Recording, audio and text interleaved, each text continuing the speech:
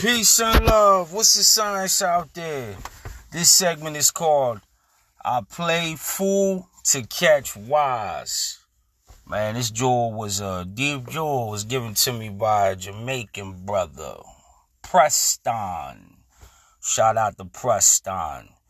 And it was real deep for me. You know what I mean? Because he was expounding on how you play a fool around somebody who thinks they're wise and out to get you or trying to take advantage of you in any situation. You know, some people feel like when you meet them, they already can take advantage of you, take you for what you're worth, take you for granted, but they really don't know who you are unless you open up to them or say, well, look, I'm not that type of person, and you don't allow yourself to be taken advantage of. But up until that time point and being, they'll try to take advantage of you because they think that they're wise. So that's when he said, I play fool to catch wise. It was those who thought they were wise over a fool.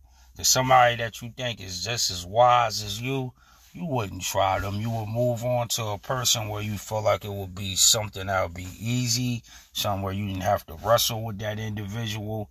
It'd be the same principle that applies in the predatory world where it deals with lions or any type of animal of that sort. They're going to prey on the animals that they know that they can eat, and that's not going to give them much trouble. But somebody that's going to put up a fight, they'll move on to the next prey. So the same principle applies when it comes to this science.